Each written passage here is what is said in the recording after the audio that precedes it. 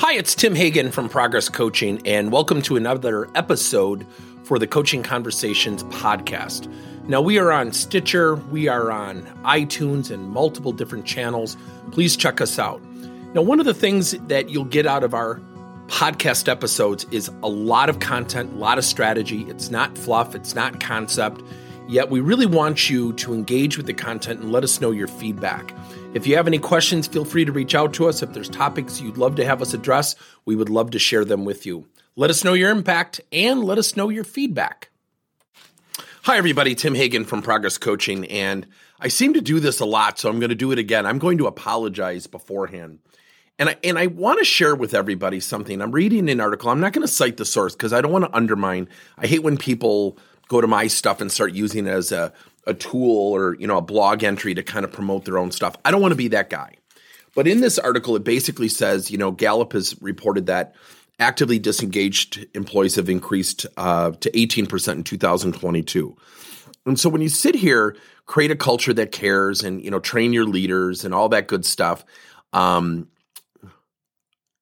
they cited another source, a great source, the Conference Board Employment Trends Index says 58% of employees say they're likely to leave their company without professional development opportunities.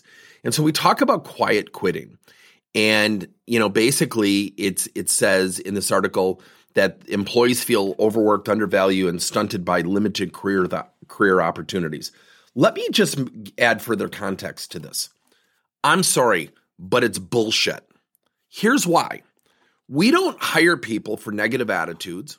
We don't hire people to lack motivation. We don't hire people to be poor teammates, yet we as leaders get that. So when we interview people, we tend to have this fallacy. Well, tell me about yourself.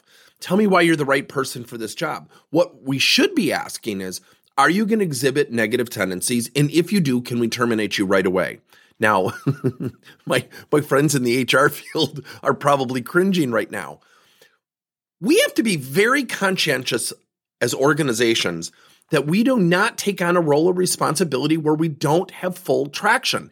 I cannot go up to one of my employees and say, Stephanie, I want you to become the vice president of sales. I can't tell her what to do. Yet the studies that are coming out and the way people are looking at this today is what leaders need to do. Employees are in charge of their own careers. Organizations provide employment. They provide training specific to the job.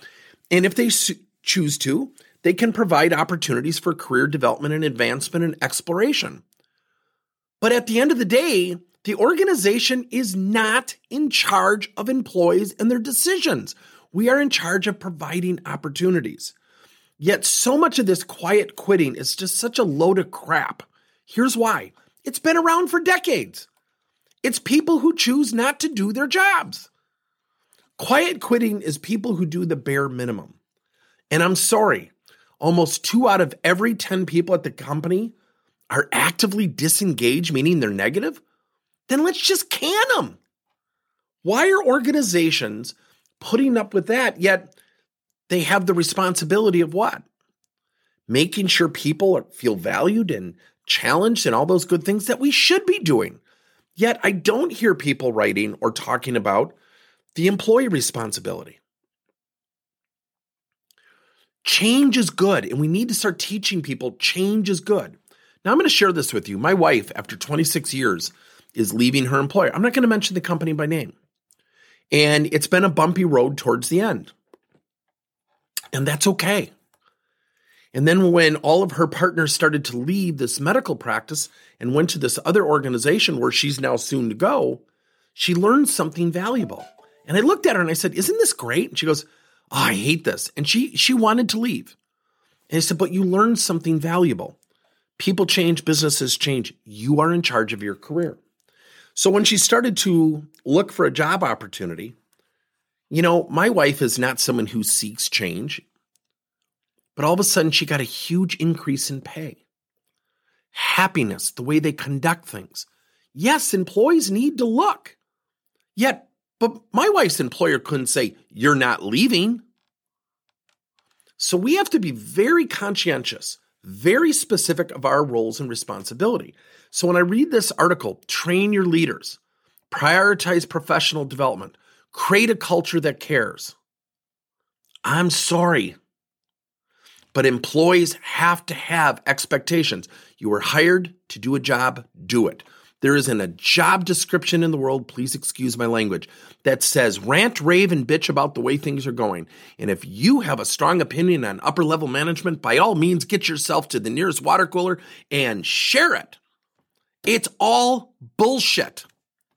Now look, I want my people to feel challenged, and I want them to feel like they can always look for opportunities inside and outside the company. But I will not be responsible for their decision. My job is to provide them a place where they feel like they want to stay. And if they don't, that's okay. Now, if I choose to not care and not provide those opportunities, certainly that'll come at the expense of the organization. Yet we're putting so much on leaders today. Yet leaders today are dealing with lack of motivation, lack of attitude, people's ability to go above and beyond the call of duty, quiet quitting. What about people just doing their jobs without a negative attitude? 20% of people in the workforce, according to Gallup, possess that attitude. Another major percentage are just active or are just neutrally engaged, meaning they're doing their job, nothing more. What happened to coming in early, staying late, and saying, oh, but by the way, in between those hours, can I help you?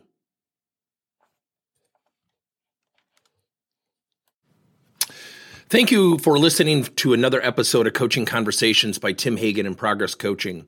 Now, our company is always coming out with new and innovative solutions to help leaders coach their employees.